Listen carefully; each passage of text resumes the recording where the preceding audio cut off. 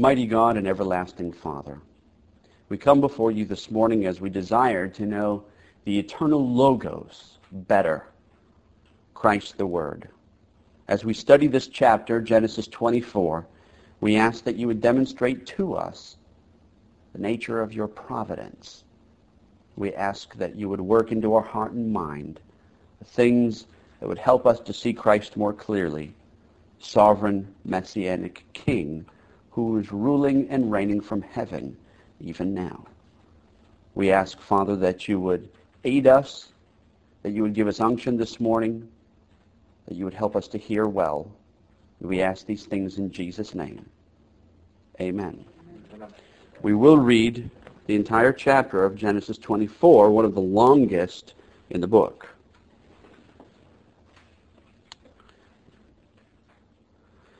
Now, Abraham was old, well advanced in age, and the Lord had blessed Abraham in all things. So Abraham said to the oldest servant of his house, who ruled over all that he had, "Please, put your hand under my thigh, and I will make you swear by the Lord, the God of heaven and the God of earth, that you will not take a wife for my son from the daughters of the Canaanites among whom I dwell, but you shall go to my country and to my family and take a wife for my son Isaac." And the servant said to him, "Perhaps the woman would not be willing to follow me to this land. Must I take your son back to the land from which you came?" But Abraham said to him, "Beware that you do not take my son back there. The Lord God of heaven, who took me from my father's house and from the land of my family, and who spoke to me and swore to me, saying, 'To your descendants I give this land,' he will send his angel before you, and you shall take a wife for my son from there. And if the woman is not willing to follow you, then you will be released from this oath. Only do not take my son back there." So the servant put his hand under the thigh of Abraham his master and swore to him concerning this matter. Then the servant took 10 of his master's camels and departed, for all his master's goods were in his hand. And he arose and went to Mesopotamia, to the city of Nahor. And he made his camels kneel down outside the city by a well of water at evening time, and the time the women go out to draw water. Then he said, "The Lord God of my master Abraham, please give me success this day, and show kindness to my master Abraham. Behold, here I stand by the well of water, and the daughters of the men of the city are coming out to draw water. Now let it be that the young woman to whom I say, please let down your pitcher that I may drink, and she says, drink, and I will also give your camels a drink. Let her be the one you have appointed for your servant Isaac. And by this I will know that you have shown kindness to my master." And it happened, before he had finished speaking, that behold, Rebekah, who was born to Bethuel, the son of Milcah, the wife of Nahor, Abraham's brother, came out with her pitcher on her shoulder. Now the young woman was very beautiful to behold, a virgin. No man had known her. And she went down to the well, filled her pitcher, and came up. And the servant ran to meet her and said, "Please, let me drink a little water from your pitcher." So she said, "Drink, my lord." Then she quickly let down her pitcher down to her hand and gave him a drink. And when she had finished giving him a drink, she said, "I will draw water for your camels also," until they had finished drinking. Then she quickly emptied her pitcher into the trough, ran back to the well to draw water, and drew for all his camels. And the man, wondering at her, remained silent, so as to know whether the Lord has made his journey prosperous or not. So it was, when the camels had finished drinking, that the man took a golden nose ring weighing half a shekel, and 2 bracelets for a wrist weighing 10 shekels of gold, and said, "Whose daughter are you? Tell me, please, is there room in your father's house for us to lodge?" So she said to him, "I am the daughter of Bethuel, Milcah's son, whom she bore to Nahor." Moreover, she said to him, "We have both straw and feed enough and room to lodge." Then the man bowed down his head and worshipped the Lord. And he said, "Blessed be the Lord God of my master Abraham, who has not forsaken his mercy and his truth toward my master. As for me, being on the way, the Lord led me to the house of my master's brethren." So the young woman ran and told her mother's household these things. Now Rebekah had a brother whose name was Laban, and Laban ran out to the man by the well. So it came to pass, when he saw the nose ring and the bracelets on his sister's wrists, and when he heard the words of his sister Rebekah, saying, "Thus the man spoke to me," that he went to the man, and there he stood by the camels at the well. And he said, "Come in, O blessed of the Lord. Why do you stand outside? For I prepared the house and a place for the camels." And the man came to the house, and he unloaded the camels and provided straw and feed for the camels and water to wash his feet and the feet of the men who were with him. Food was set before him to eat. But he said, I will not eat until I have told you about my errand. And he said, speak on. So he said, I am Abraham's servant. The Lord has blessed my master greatly, and he has become great. And he has given him flocks and herd, silver and gold, male and female servants, and camels and donkeys. And Sarah, my master's wife, bore a son to my master when she was old, and to him he has given all that he has. Now my master made me swear, saying, you shall not take a wife for my son from the daughter of the Canaanites, in whose land I dwell, but you shall go to my father's house and to my family, and take a wife for my son. And I said to my master, perhaps the woman will not follow me. But he said to me, the Lord, before whom I walk, will send his angel with you and prosper your way, and you shall take a wife for my son from my family and from my father's house. You will be clear from this oath when you arrive among my family. For if they will not give her to you, then you will be released from my oath. And this day I came to the well and said, O Lord God of my master Abraham, if you will now prosper the way in which I go, behold, I stand by the well of water.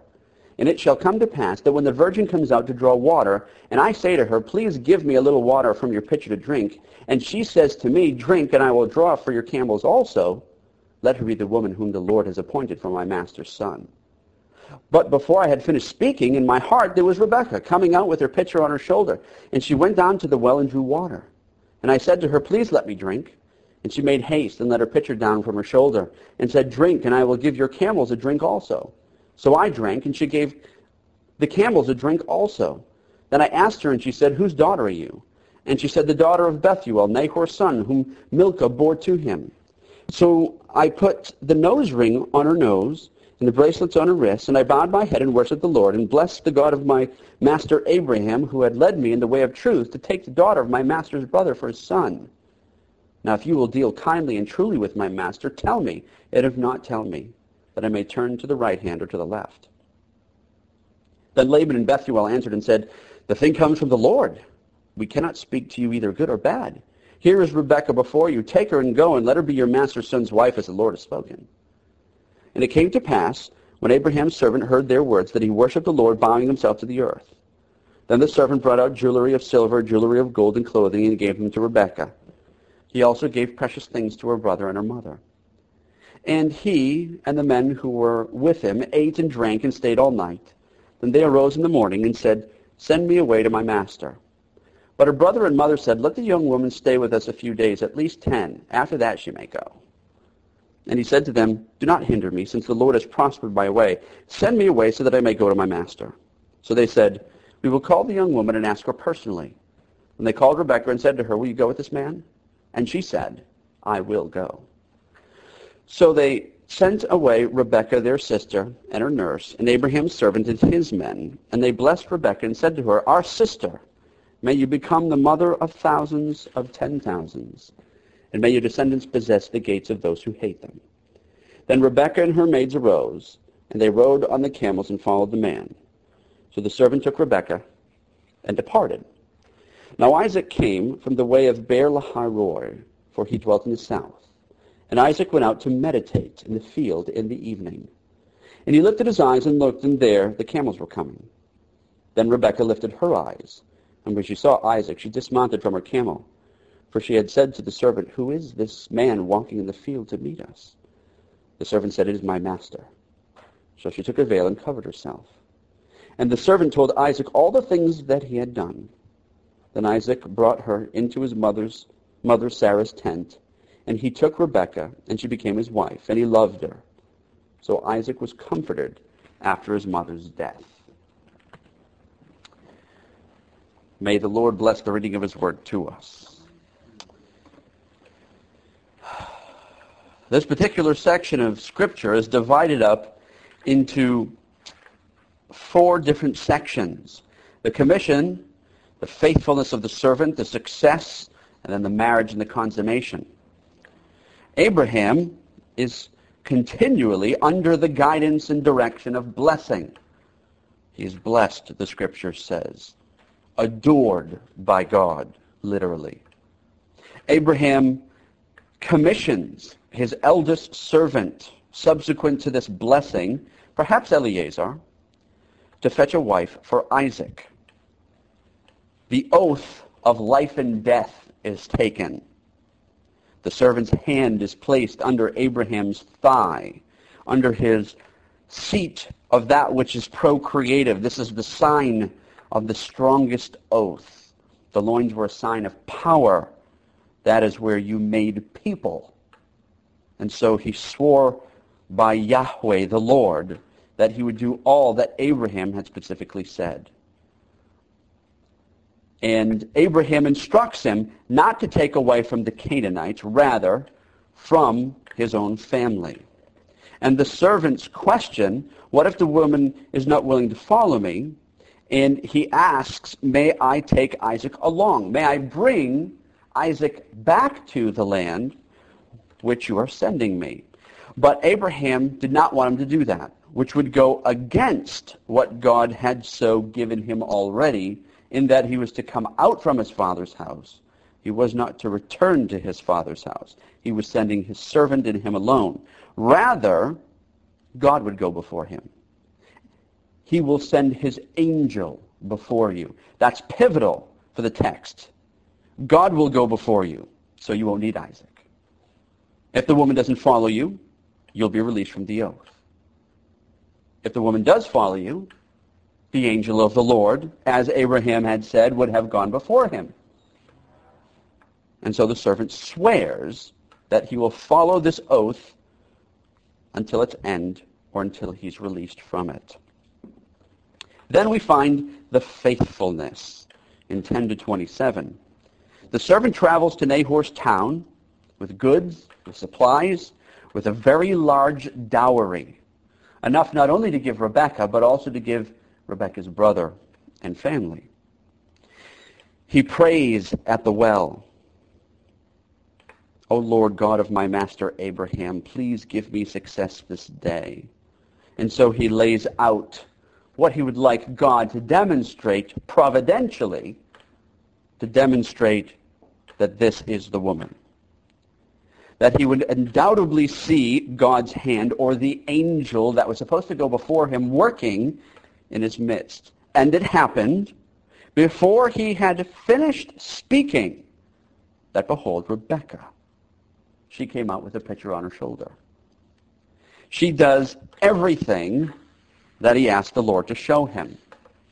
Even to the point that the text says, and the man wondered. He was amazed that even before he had finished speaking, and everything that he asked was done to the letter. He remained silent. He didn't give anything away, and he wanted to see if she would actually fulfill everything that he just asked. Remember, he hadn't talked to her, he had talked to the Lord. And so she does. And as a result of doing everything, and in his excitement, he gives her gifts of gold. He's serious about his task, and he knows this is the one. He's not going to waste any time. But then he bows his head, and he worships God, which is a proper and fitting response for seeing the demonstration of God's providence before his very eyes. God had answered his prayer before he had finished it. God had not forsaken his mercy and his truth and his faithfulness to Abraham. And he attributes it all to the Lord. As for me, being on the way, the Lord led me to the house of my master's brethren. Then we find the success in his mission. Rebekah brings the servant to her father's home. His camels are attended to, but he won't even take food or hospitality until he's finished with his report, and his petition is made known to them. He reports everything which Abraham had asked and said, as well as the prayer that he prayed itself, and even the conversation that he had with Rebekah. Laban and Bethuel cannot dispute what God has done here. Even they say this is from the Lord. The confirmation caused the servant to worship again. And so he gave gifts to Rebekah, the dowry. Laban and Bethuel wanted to be with their daughter for a week and a half, but the servant asked that his journey would not be hindered, since God had done all of this and intended that she go back. So they asked Rebekah if she wants to leave immediately. Rebekah is asked, And she says that she will. On their way back, the fourth section, we find the marriage and the consummation of the marriage in verses 60 to 67. In leaving, they blessed her, and that she would be the mother of thousands, tens of thousands, and of great descendants. Little did they know they were blessing her exactly according to the Lord's plan. Isaac, we find, going to a field to meditate. And in the course of his meditation, a beautiful woman and a caravan approach. Rebekah asks the servant who this is, and the servant tells her it's Isaac. So she veils herself, as is customary, until the wedding night. And the report is made to Isaac. Then he takes her into his mother's tent. He gains authority over her. She becomes his wife, and he loves her. He consummates the wedding and union with her. And thus Isaac is comforted after his mother's death. And so the motherly aspect of the covenant continues on. Critical to the text itself is this idea that the angel of God goes before the servant.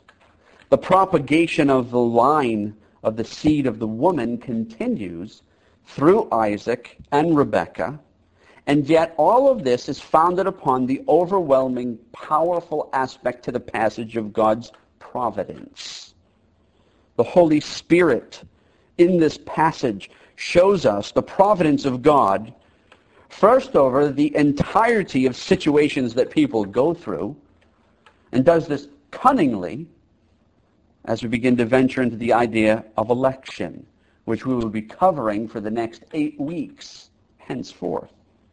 But this passage providentially sets up the next chapter, chapter 25, in dealing with Jacob and Esau. God is not only providentially overseeing and governing everything, the big picture, but also the individual events that will ultimately culminate in the idea of what election is about, which is why Paul will quote Jacob and Esau and use them as examples, as does Malachi, for all intents and purposes, in God's particular saving providence over people. But here, God deals with the big picture before he deals with the electing picture. Providence. Pro video. The Latin means to be in front of, and video means to see. That God sees all things comprehensively before him. Everything is in full view of the attributes of God, the providence of God, the work practically, for most people, is often unappealing. They don't like the idea that God is providentially governing everything. And providence is a doctrine which derives many people from the throne of grace rather than driving them to it. Why is that so? Because people are often like Adam and Eve. When they sin, they want to run and hide and have their own privacy without, as Sartre thought, a cosmic voyeur peeking through a keyhole into the affairs of their solitary place. Simply, people want to be their own gods. But God is not simply a spectator in his providence. It is not like he is a person or a crowd of people watching a movie in which they have no interaction before that which they see is going before them. Providence is much more than just knowing things for God. Providence is also his active involvement with what he sees as governor over that which he has sovereign power. Christians are not deists. Deists are those who believe that God created the world and then lets it run off just like a great watch. The watchmaker makes the watch, he winds it up and he lets it go and then has no further interaction with the watch. Well, Christians are not deists in that way. Rather, God providentially sees, governs, decrees, is involved with, and rules and reigns in everything. This is the reign of God's providence. The angel of the Lord prepared the very way that the servant's providence would come forth. God rules and reigns through his providence. What does he govern? He governs everything. Everything is under the scope of God's government. The scope of his purpose and plan in creation covers everything. For example, are not 2 sparrows sold for a copper coin, and not one of them falls to the ground apart from your Father's will? Matthew 10:29. To fall to the ground literally means to jump. The sparrows don't jump around without God's governing power, without his willing their jumping. Matthew 10:30 says, but the very hairs of your head are all numbered. The scope of God's providence covers even the hairs of our head, that every one of them are numbered. God providentially watches over all nations. He watches over all tribes and peoples. Acts 17:26 says, and he has made from one blood every nation of men to dwell on all the face of the earth, and has determined their pre-appointed times and the boundaries of their dwellings. God's plan is so great that he even decides the boundaries of where people will live. From the smallest atom to the worker ants, to the Serengeti lions in Africa, to princes and kings, God rules over them all and is intrinsically involved in every aspect of their life. Psalm chapter 2. Why did the nations rage and the people plot a vain thing? Why do they do that? The kings of the earth set themselves, and the rulers take counsel together against the Lord and against his anointed, saying, let us break their bonds in pieces and cast away their cords from us. He who sits in the heavens, though, shall laugh. The Lord shall hold them in derision. Why? Because Proverbs 21:1 says, the king's heart is in the hands of the Lord. Like rivers of water, he turns it wherever he wishes. God providentially rules and governs the entire universe. He is the cosmic king who rules and reigns over all of creation. Not only does the king see all, but he is involved in ordering it all according to his purposeful plan. It's like, you've heard probably the analogy, the rider on the chariot and the horse stumbled. And because he stumbled, they lost the war. How does that go? The war was lost because the horse stumbled. But the horse ultimately stumbled because a nail fell out of the horseshoe and ultimately stumbled the horse. As far back as all of those things could happen, he didn't get to his commanders in time because the horse stumbled. They didn't win that battle because the horse stumbled. They didn't win the war ultimately because the horse stumbled. All because of why? A nail. Well, God providentially oversees all of those things. And if so desires that the nail fall out of the horseshoe of the horse, so it is. The power of providence is exemplified and seen in our passage very vividly. It's the tool that Moses uses in this passage as an emphasis, as an introduction, as a little bit of a subtle silence, and then he ends with the entire idea of God's providential rule and reign. Abraham's servant, when he questions Abraham about taking Isaac, is given the reply, he will send his angel before you, and you shall take a wife for my son from there. Providence is the introduction to the passage. Moses is saying that everything in this passage, though we're seeing a narrative, happens because of the providence of God. Not that God was just seeing things going on. He wasn't just spectating. He was making sure that Rebekah, with her pitcher, before he had even finished the very prayer, which God would have providentially had him pray anyway, finished, she came out and did exactly according to God's purpose. And that he is the primary cause of everything going on. That's going to be a dangerous statement in a moment, because people are ultimately going to run right to sin and say, well, if that's the case, then God is the primary cause of sin as well. We'll talk about that momentarily. Before he even finishes praying, Rebekah walks out. It's all planned accordingly. The reader is privileged to see the events unfold exactly the way that God had ordered them. So many things could have happened along the way. The servant could have been robbed. He could have gone to the wrong entrance of the city. He could have gone to a different well. Laban and Bethuel could have refused. Rebekah could have said no. Isaac could have despised the woman. Whatever else you could have thought up could have happened.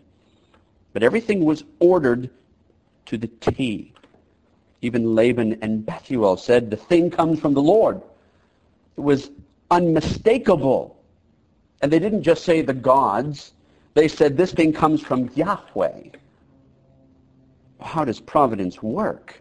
How can God order all these things, yet all these things happen by the will of the creature, that God would be providential over such thing? Well, he ordains, he governs, but he also uses what we call secondary causes to affect them. A grandson is a grandson because of the father, but because of the grandfather. The grandfather actually didn't do necessarily anything with the husband and wife of the son to actually create the grandson. His father and wife, they did that. But the grandfather is the primary cause of the grandson being alive in the analogy. Or, for instance, the rain is ordained by God to fall. And God providentially causes the rain to fall. And the rain falls, and the grass gets wet. Well, what is it that makes the grass wet? God? No. God doesn't have the property of wetness. The rain has the property of wetness. The rain makes the grass wet. But God so orchestrated everything that needed to happen so that the rain would fall, and thus the grass would get wet. God was the primary cause of the rain, and the rain was the secondary cause of wetness. And whatever, wherever, whatever you are doing, you are under the direct ordination of God's providence, either through his primary cause or secondary causes. The primary providential cause of our passage says that Isaac is going to marry Rebekah. That's what's going to happen. And here in our passage we find all the secondary causes in effect through the faithfulness of the servant, the faithfulness of Laban and Bethuel, the faithfulness of Rebekah, and the faithfulness of Isaac that God so providentially manipulated that his will would be done. And it is imperative for anything to function in the world that you have to understand that God is governing everything. There's nothing out of his power. Think of Jesus Christ and him alone. Acts 4:27 and 28. For truly against your holy servant Jesus, whom you anointed, both Herod and Pontius Pilate with the Gentiles and the people of Israel were gathered together to do whatever your hand and your purpose determined before to be done. God primarily determined all the causes of Christ's affliction and crucifixion. He caused the crucifixion by the hand of secondary causes, which were those wicked men. A rock could have fallen on him while he was in the wilderness. Bands of thieves could have attacked and killed him. The Pharisees could have stoned him or thrown him over a cliff. That's a remarkable passage, is it not? He's standing in their midst. They want to throw him over the cliff, and he just walks right through them. They don't do anything. He was guarded under the direct guise of God's providential hand. Describing how such things happen is through God's providence. God's providence in the manner in which he was born, in the manner in which he was raised up, in the manner in which he lived. God providentially had to be watching over every single aspect of Christ's life, for everything to work according to his sovereign plan that was set before the world began. From his life, from his death, to his resurrection, up to his ascension, God providently watched over everything. But we think that for some reason that God then is disattached from the rest of things that don't pertain specifically to salvation. First, everything pertains to that. Yet second, we should be able to see providence in our daily lives. Can you look at the past week and see the providence of God at work? The car, job, shopping, children, relatives, friends. If you cannot see the providence of the Lord Jesus at work in your life, something is dreadfully wrong. Because even these pagans that worshipped other gods, Laban and Bethuel, saw clearly that this is from Yahweh. We should all be seeing everywhere God's invisible hand working in our life. From the least thing to the greatest thing, from the least detail, from the smallest detail, everything, from our greatest trial and tribulation that we'll ever face, we should see God's providential and invisible hand working through it all, no matter how big or small it is. The providence of God is the strength of the Christian, knowing that Christ has all authority in heaven and on earth. He governs everything accordingly, from the smallest sparrow to the hairs on your head, to the way that the celestial bodies in the heavens spin and move. Everything is under his sovereign power. Providence itself is really where we would go with theology by saying that it's practical theology. Maybe you have a new friend. Christ has brought them your way. Maybe you lost your job. Maybe you have a new job. Christ removed you from one, brought you to another. Someone could have a baby. Providence delivered them into their arms. Maybe you're going through a great trial. What a comfort it is to know that Christ, the Messianic King, has delivered that trial to your front doorstep, specially ordered for you from the foundations of the world, for your betterment. Your husband, your wife, they're especially given to you, just like God did for Isaac.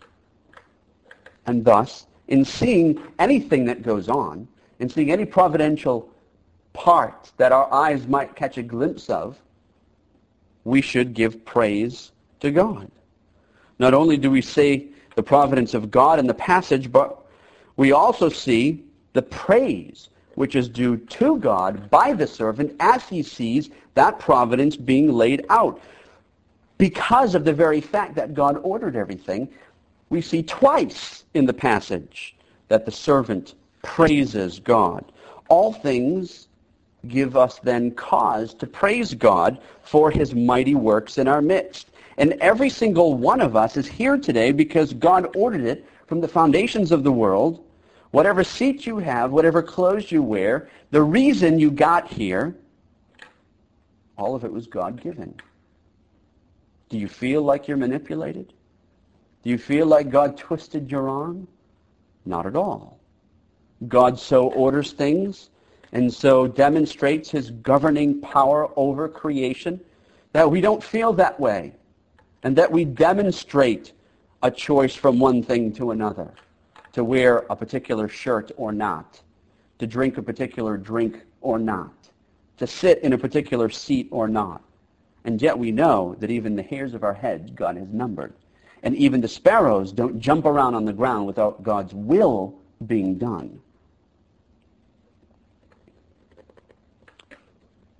We should see the ever-abounding power of Christ running through the entire course of our life. And we should fulfill those causes every day. Imagine how different life would be if we were looking regularly, as the servant did, for the manner in which God's providence is working, instead of just taking up the difficulties of life as difficulties, or the cause of the day as just simply the cause of the day, but really seeing that the providence of God is being worked out in that day for our good and for our sanctification. The servant wouldn't eat a morsel of bread or have anything to do with hospitality until he served his master, which was really God. He knew that earthly enjoyments are not more important than heavenly responsibility. It's because he was thoroughly acquainted with the providence of God. How could he not, while living in Abraham's home, and all of the things that God had richly blessed Abraham with? Well, Christ still desires to use people like he does Abraham's servant, who praise him for his providence. For everyone who works for the Lord, who works faithfully, they will be able to see God's providence in their life. And we should be keen, and we should have keen eyes to see that providence. When was the last time you praised Christ for his providence in your life? When was the last time that you saw him work clearly and succinctly? Was God not providentially working yesterday? How far do you have to think back? Is providence a sweet thought to you, knowing that God rules and reigns over everything? Providence, the thought of it, humbled the servant. He wondered, he bowed and worshiped, and he testified, "The Lord led me. Yahweh led me." And thus we know that even though a man's heart plans his way, as Proverbs 16:9 says, the Lord directs his steps. We should not have to think back very far to see God's providential hand working in our life, knowing full well that the entire chapter is based on understanding that the angel of the Lord was working on behalf of his elect servants. Thus, we, as God's elect servants, have the angel of the Lord, have Christ himself working on our behalf in everything. Think about the rest of the day that you have today. What providential things will happen today? What things will you have a keen eye on? Days can't possibly then be ho-hum, because God's providence is working. It can't possibly be just another day. Can't possibly be the same old thing. God's providence is working on our behalf. Do we see it as clearly as the servant did? Do we see it as clearly as Laban and Bethuel did? Let's be reminded of God's providence in everything. Let's pray together.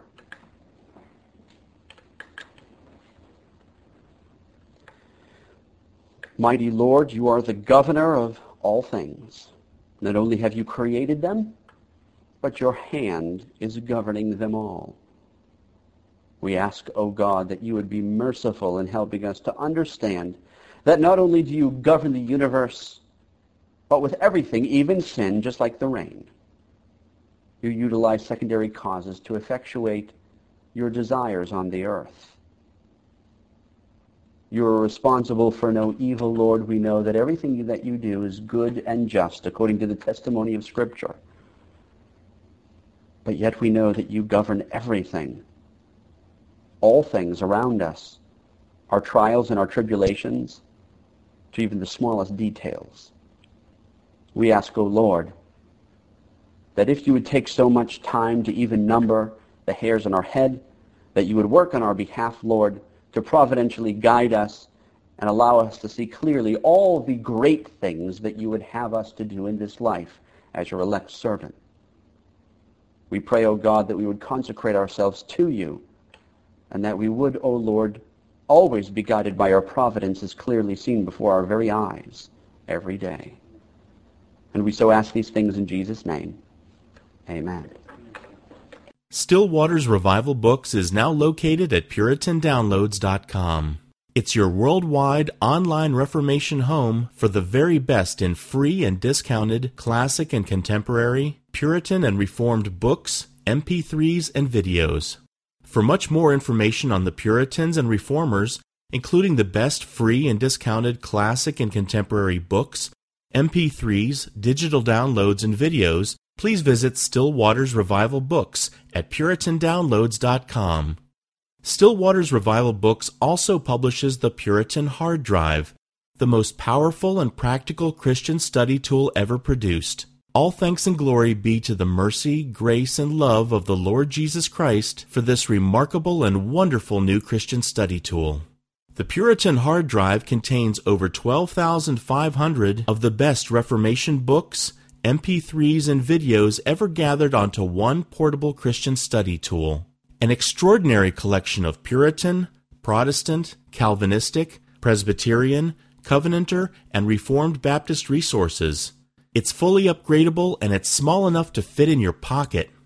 The Puritan Hard Drive combines an embedded database containing many millions of records with the most amazing and extraordinary custom Christian search and research software ever created. The Puritan Hard Drive has been produced to assist you in the fascinating and exhilarating spiritual, intellectual, familial, ecclesiastical, and societal adventure that is living the Christian life. It has been specifically designed so that you might more faithfully know, serve, and love the Lord Jesus Christ, as well as to help you to do all you can to bring glory to His great name. If you want to love God with all your heart, soul, strength, and mind, then the Puritan Hard Drive is for you. Visit PuritanDownloads.com today for much more information on the Puritan Hard Drive and to take advantage of all the free and discounted Reformation and Puritan books, MP3s, and videos that we offer at Still Waters Revival Books.